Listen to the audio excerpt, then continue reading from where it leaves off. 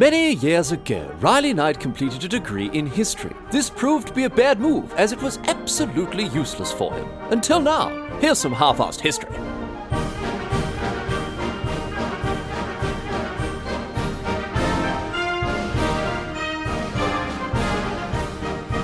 What's going on, mate? Great to have you along for some more half-assed history. This week on the agenda, going to be having a chat about the Great Race of Mercy, which is also sometimes known as or referred to by its much less exciting name, the 1925 Serum Run to Nome. I much prefer the Great Race of Mercy. It does add a certain zip and zap to it, whereas obviously the Serum Run to Nome is a little more literal, I suppose. Anyway, basically what happens is this. 1925, this tiny Alaskan town, Nome, the Great Serum Run to Nome, out at the arse end of the world, obviously in Alaska, almost completely cut off from the outside world by horrifically bad winter weather. Now, you'd sort of think, okay, normal, this is par for the course for Alaskans. They're as tough as anything. Everyone knows this. So what's the problem here? Well, the problem was that the people in the town had started to come down with diphtheria. And, check this out, oh no, it gets worse it gets only worse from here because there's no antitoxin left. So the clock is ticking down before a full-blown epidemic kicks off in Nome and the surrounding areas. And they decide that the best way to get a stack of antitoxin serum to Nome is with a dog sled relay through the Alaskan wilderness there. So this is the beginning of the Great Race of Mercy, where successive mushers, or dog sled mushers, raced against time to deliver this antitoxin over 1,000 kilometres, with temperatures hovering around minus bloody 50 degrees Celsius throughout the entire journey. So, it's an absolute ripper of a story. Let's get into it. And our story begins in December 1924 in this tiny little town called Nome, as I mentioned. Nome is on the southern edge of that middle sort of sticky outy bit of Alaska, the bit that points right over the Bering Strait at Russia.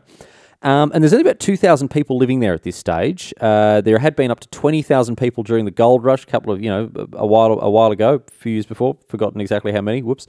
But right now, only about 2,000 people.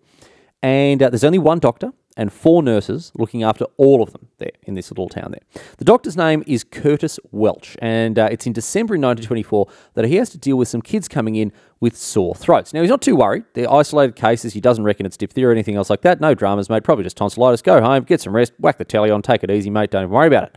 But over the coming weeks, however, he's getting more and more cases like this, and as diphtheria is super bloody contagious, he starts to get a bit worried about it. He realises that the town is in deep poop if it is in fact diphtheria, as they are fresh out of antitoxin. They've only got some old, out-of-date doses left, and the town's port has just been closed for the winter, so he can't order in any more by ship. Now, by the time we get to January, things are looking very bloody grim indeed, because by this stage, a couple of kids have actually died, and Welch has to face facts. He officially diagnoses it as diphtheria. He tries to use some of the out-of-date antitoxin on one of the kids, but this kid unfortunately dies anyway, so he has no idea if it's actually doing anything at all. And Welch realises that without an antitoxin, the town is absolutely stuffed. He's certain there's going to be a 100% mortality rate if they can't do anything to prevent a full-blown epidemic. He's not mucking around, and he knows exactly what he's talking about. It is that bad and it is that deadly that it'll just kill everyone. It'll kill every single person in the town and in the surrounding area. There's about 10,000 people living in the region around Nome, and diphtheria will just wipe them all out if there's no antitoxin, nothing there to treat it. So as a result of this, on the 21st of January 1925, he goes down to the mayor's office and he gets the mayor, a bloke named George Maynard, to call a council meeting to decide what to do. And at this meeting, the council, they impose a quarantine on a stack of people in Nome to prevent the disease from spreading any further. But obviously this is just a temporary measure. This isn't going to solve the problem forever. And so Welch also sends out an impassioned plea to the US Public Health Service over in Washington, D.C., begging them to send out some more of this antitoxin quick as you bloody can there, fellas, if you don't mind, before we're all wiped off the face of the earth.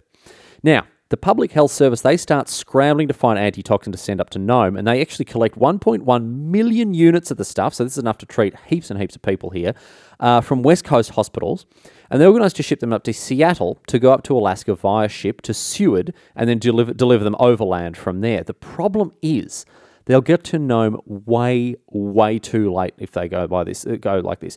The earliest they can get the antitoxin to Seattle is on the 31st, right? So this is a full, 9-10 days when this outbreak is already beginning. And then after that, it'd take a week to get to the Alaskan port of Seward from Seattle, and then who knows how long it'd take to get to Nome overland.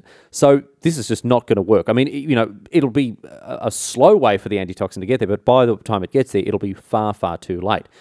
Luckily, however, an alternative presents itself. On the 26th of January, staff at the Anchorage Railroad Hospital, they're looking to see if they've got any spares, and they find 300,000 units of antitoxin that had been forgotten about. Now, this is bloody brilliant. This is enough to stave off an epidemic. It's not enough to treat everyone. It's not enough to, it's not going to be a long-term solution. Even with 300,000 units, that does sound like a lot, but, I'm not a half-assed doctor. I'm a half-assed historian, so I'll just go with it. Anyway, it's enough to stave off an epidemic and provide at least a little bit of treatment for the people affected until the rest of the units arrive later. But how are they going to get them from Anchorage all the way up to Nome? There are no roads, and it's not really possible to fly an aeroplane that far north in the current conditions. In fact, there are only 3 aeroplanes in the whole of Alaska at this time, and they'd all been disassembled. They'd all been taken apart for the winter for, maintenance or whatever you do to aeroplanes. I don't know. But not only this, they had open cockpits and water-based cooling systems, right? Or water-based heating systems, water-based temperature regulation systems. I don't know. Again, I'm not a half-assed aerospace engineer. And open cockpits, water-based temperature regulation, not what you want in minus 50-degree temperatures. And it gets worse, because on top of that, the longest distance that had ever been flown in Alaska in the winter was only 420 kilometres, and that was only in minus 23 degrees. So aeroplanes are just right out. I mean, people are discussing, the people are trying to talk about it. The mayor, Mayor Maynard, he's actually quite keen on an aeroplane, but ultimately they make a different decision. They make a different decision as to how to get the serum, the antitoxin up there. Flying is ruled out in favour of a dog sled relay. Dog sledding, or mushing, as I called it before, as it was known, used to be known as mushing. It was the primary delivery method for mail and stuff like this at this stage, although in the coming years, obviously, sort of die out as bloody aircraft become hardier and more reliable, and then, of course, someone goes ahead and invents the bloody snowmobile in the 60s, and that's it for the poor dogs.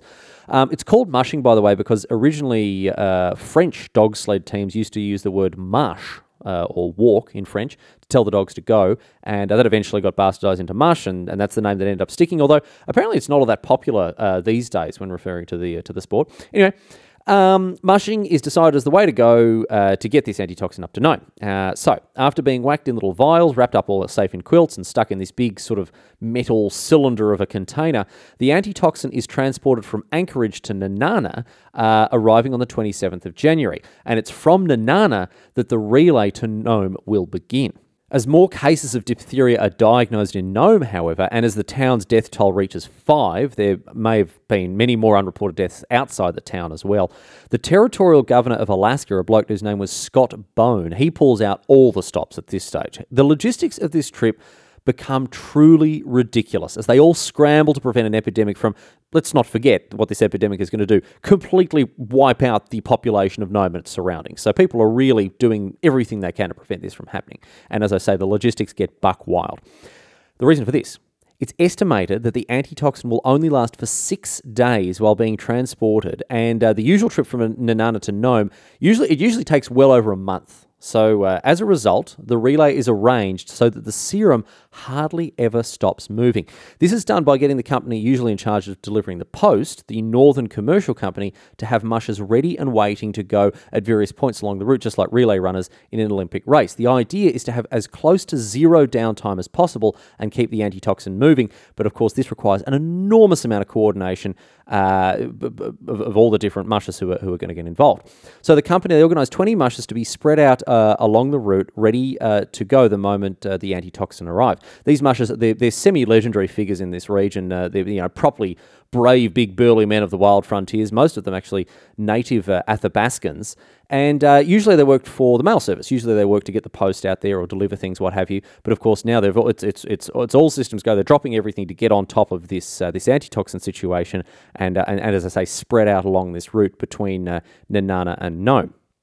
So the stage is set, the route is delineated, and the mushers take up their positions at the roadhouses along the route, ready to go. They've got to travel 1,000 kilometres in under 6 days through blizzards, gales, hardly any sunlight, and minus 50-degree cold. Easy bloody game, you'd think.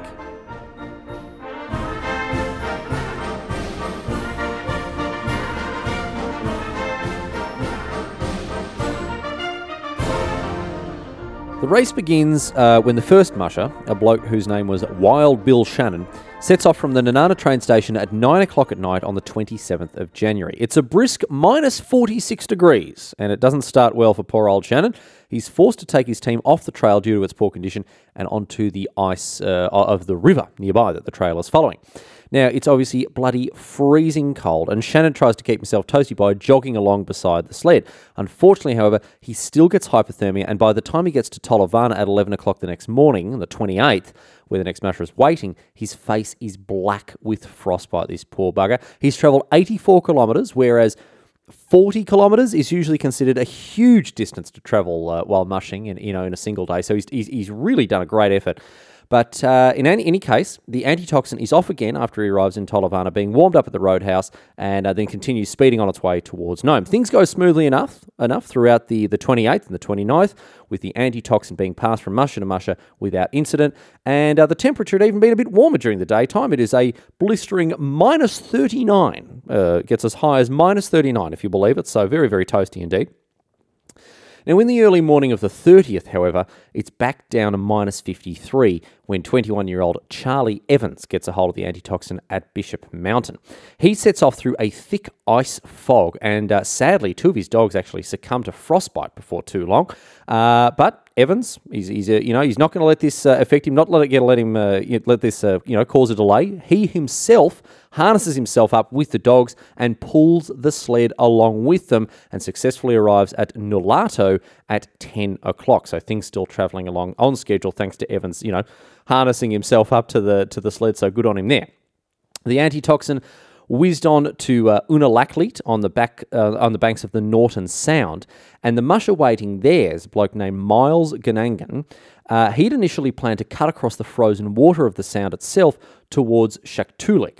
Now, he ultimately decides against this dangerous trip across open ice because there is a massive storm brewing. He can tell there's a massive storm brewing on the horizon, and Ganangan decides instead to stick to land, driving his team through a full whiteout, essentially, over the hill and through the dales. So it's very, very dangerous all the same, but not quite as dangerous as being caught in the middle of an exposed ice field, in the middle of a storm. Now, it's a somewhat nippy minus 59 at this point, but that doesn't stop him. He arrives in Shaktoolik, no worries at all, at 3 o'clock, and he hands off the antitoxin to a bloke named Henry Ivanov. Now, Ivanov wasn't actually supposed to be taking the antitoxin. He was a backup musher who had to stand in for the legendary Leonard Sapala, who hadn't made it to Shaktoolik in time for the handoff. Sapala had been up and down the route, making sure everything was ready, and he wasn't exactly, due to some last-minute changes to try to get things as running as smooth as clockwork, he actually wasn't where he should have been on time and had travelled a great distance to actually try to get to Shaktoolik in time for the handoff, but unfortunately didn't make it there. So, no worries. Instead, it's Ivanov who sets off, but he hasn't even made it a kilometre out of Shaktoolik before running into issues. Disaster strikes for him because either his team started fighting amongst themselves or he ran into a reindeer, perhaps both. I wasn't able to conclusively find out what happened, but in any case, he's not going anywhere fast as his dogs are all tangled up in their harness and he can't actually move. But what's this? Despite the storm, despite the horrific conditions, all was not lost. Barreling towards Shaktoolik as fast as he can go, here comes Sapala, the bloody legend. Get around him. He's barreling into the town, as I say, as quick as he can, trying to get there in time for the handoff. And luckily, he passes Ivanov within Kui of Ivanov. So Ivanov he bellows out at him as loud as he can that he has the antitoxin, and disaster is averted as Sapala takes it off Ivanov and continues on. So we're back on schedule. However, unlike Ganangan, Sapala does decide to brave the ice of the Sound. He leaves himself extremely exposed to the worst of this incoming storm. And as the temperature starts to fall and fall as this storm brews further and further, Sapala is the conditions he was in were absolutely unthinkable. Minus 65. Sapala and his team, led by the famous Togo, speed on towards their destination. Togo, his lead dog there, managed to keep the rest of the dogs in a dead straight line through the dark as the storm continued to rise and delivered Sapala and the antitoxin safely to Ungalik at 8 o'clock on the evening on the 31st of January. I have no idea how this amazing dog did this. A wonderful animal, Togo. Apparently, I read that he did it with his sense of smell. I've got no idea. I mean, dogs are incredibly clever creatures. I don't know how Togo navigated an ice shelf with his nose, but full credit to him. Full credit to Togo there. Anyway, now, despite reaching Ungalik safely and despite being able to have a bit of a rest there, Sapala wasn't finished. As I say, he had a bit of a rest. He fed his dogs and he warmed up the antitoxin. You sort of thawed it out a bit. He and Togo were off again, this time into the storm, blowing full tilt. It was its full force, winds howling at over 100 kilometres an hour. But Sapala, he keeps going. He's braving this whiteout, these blizzard-like conditions, storm-forced winds. It's just a horrific set of circumstances for him, but he keeps going, this absolute legend, and arrives in Golovin at 3 o'clock in the afternoon on the 1st of February, and he hands off the antitoxin to the next musher, a bloke whose name was Charlie Olsen. Now, Sapala and Togo, they completed the longest individual leg of the entire journey. They travelled almost 150 kilometres, 146 kilometres in all, almost twice as much as any other musher. And they also experienced perhaps the hardest bits of the whole journey, blasting their way across open ice in the midst of a terrible storm. And for this reason, Sapala and Togo are amongst the most famous characters to emerge from this whole story. But there is a little bit more to it than that, as we will come to, in a little bit. We'll pick this thread up a little bit further, when we talk about the aftermath of this whole journey. Anyway, poor old Charlie Olsen, this bloke who's just picked up the antitoxin here from Sapala. Olsen is having a terrible time of things once he heads out into the storm. The wind is now up to 130 kilometres an hour, and the temperature is still at an unbelievable minus 57. Olsen ends up getting his hands frostbitten while he's trying to put blankets on his poor old dogs, but despite this, he still manages to make it to Bluff at 7 o'clock that evening. And the next musher to receive the antitoxin is a fellow whose name is Gunnar Carson, a very important identity in this whole story, as we'll discover. Now, given the ridiculous storm that is raging outside, Carson actually waited until 10 o'clock for it to blow itself, see if it bloody blow over or calm down at least a little bit here, because they've received a message along the telegraph wires, along the telephone poles there, from Dr. Welsh saying, given the storm, fellas, just cool your heels, settle down. We'd rather a delay than the antitoxin not arrive at all. So let's just chill out a little bit and not overdo it. Make sure it gets here in one piece. So as a result, we've got Carson there just waiting, chilling out, seeing if it's going to. Well, chilling out in a very literal sense. I guess he's trying to do the opposite there. He's trying to stay warm, I imagine. Anyway, he wants to see if the storm's going to blow over, and he gets all the way, it's 3 hours, gets till 10 p.m. there, and he goes, bugger this for a joke, I'm heading out. We've waited long enough, the storm's not going anywhere, I'm going out, I'm going to go and get this thing done. So, Carson heads out into this blizzard, not technically a blizzard, but for people who don't understand the specific meteorological definition of a blizzard, for example, me, basically a blizzard, lots of snow and ice, bloody cold, can't see a thing. That sounds like a blizzard to me. And Carson is heading out not only into these blizzard-like conditions, but also into a headwind. So he's in really, really tough circumstances as well. Very, very tough going for him indeed.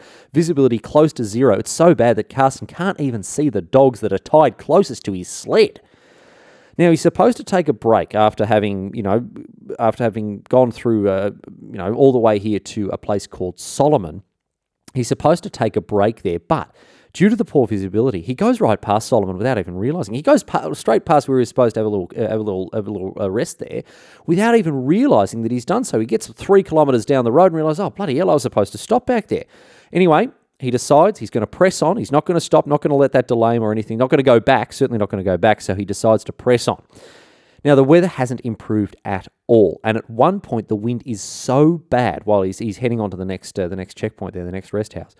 The wind is so bad that Carson and his sled, they get flipped over, and the antitoxin, oh no, it disappears into a huge snowdrift. Now, the snow is piled high as 3 meters here of snow has fallen in some places, and the drifts are enormous. The trail that the mushers usually use is almost completely covered and blocked here, and into one of these massive snowdrifts, the cylinder, the container holding all of the precious antitoxin, it's fallen into one of these drifts. Remember, there's no visibility. This poor bloke Carson, he's got no idea what's going on or where to find it, right?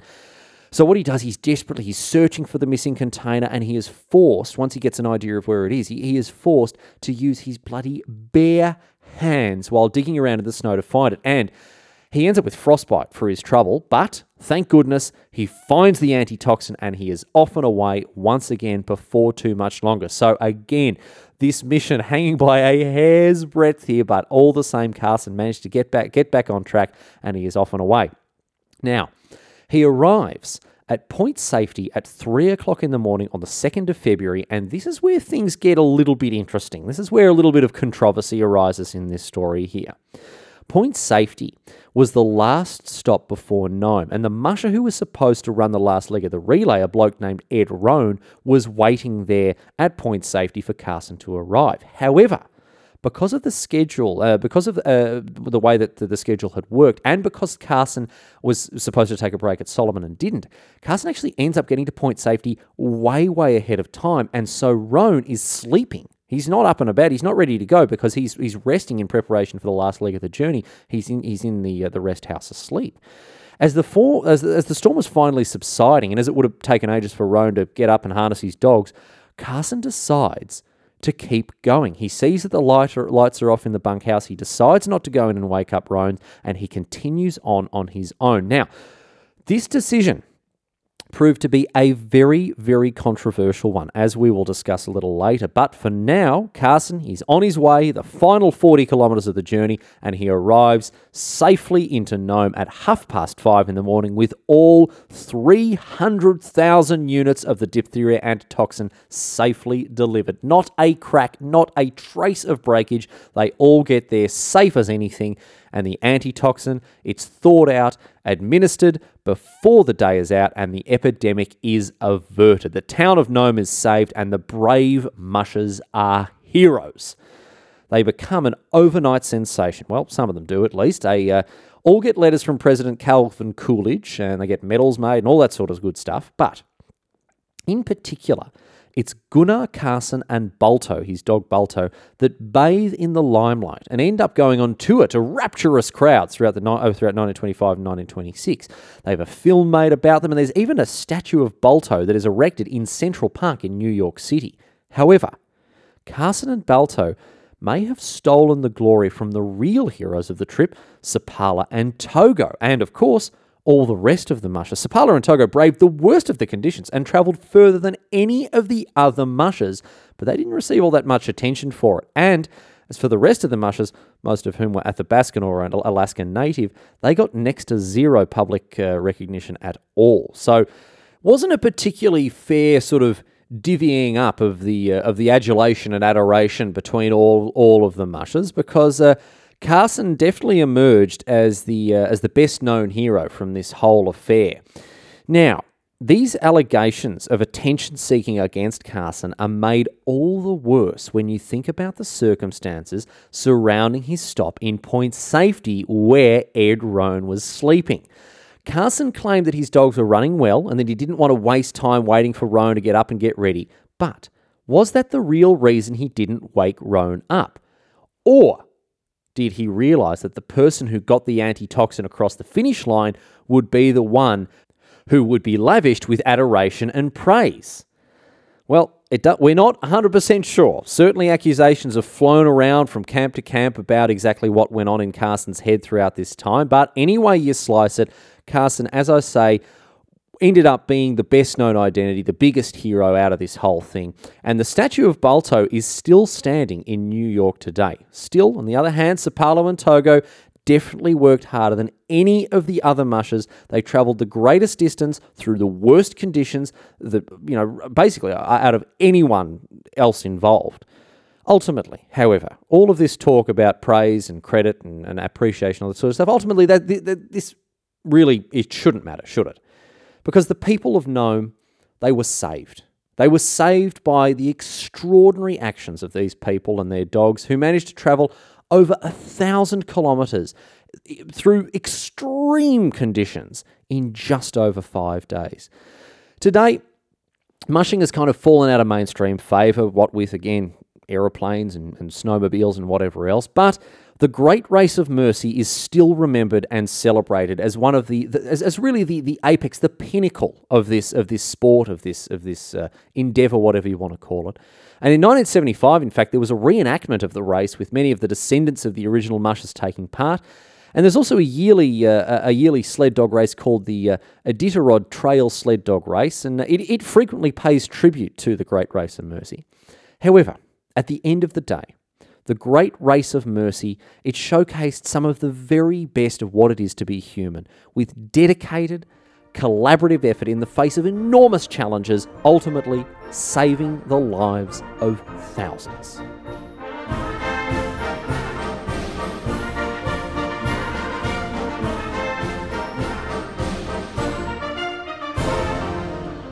But that's it. That's all she wrote today, sports fans. That is the story of the Great Race of Mersey. I know we've done a lot of sort of expeditions into cold and unforgiving wilderness areas, so it's nice to have one that ends with a happy story. Anyway, I want to end the show with a couple of quick apologies. I know I've been a bit slack with getting episodes up recently, and I do apologise to all the listeners who have been sort of put out by that. It annoys me when stuff that I'm accustomed to coming out on a certain day doesn't meet its deadline, and I really am sorry that I haven't. I've dropped the ball in the last couple of weeks with a few episodes.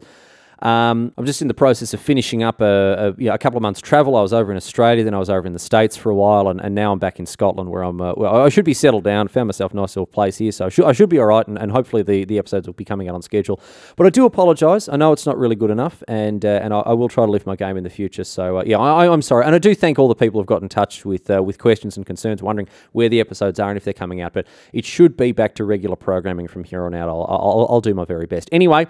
So I do apologise for that, and again, if you want to be one of those people who gets in touch and complains and whinges about all this sort of stuff, well, I mean, feel free, whatever. My inbox is, far from full. In any case, halfasshistory.net, you can go there, there's a contact form there, get in touch, or on Twitter, at halfasshistory, without no, wouldn't fit, very annoying. Still got stickers to send out, of course. Send me your address, I'll send them to you free of charge, and if you've got episode ideas, please do send them through. I'm in the process of working through the backlog of all the episode suggestions. Again, not all of them work. I do my very best to do due diligence and research on them all, and if I haven't got back to you about the ideas you've got, I'm very sorry about that. I will try to answer all the correspondence I get. Again, I've fallen behind with that. I hope you'll forgive me. And we'll try to get back on track in the coming weeks. Anyway, that's enough of that nonsense. Going to close things out as usual with a question posed on Reddit, a science question this time, science question rather than a history question. Obviously, we've talked about antitoxin, talked about vaccines, diphtheria, that sort of stuff. Not so much of a threat these days with the vaccine readily available. But another vaccine-related question. This one coming from Sinjin QLB on Reddit. Sinjin QLB wants to know, if yawns are so contagious, why hasn't there been more of a push to find a vaccine?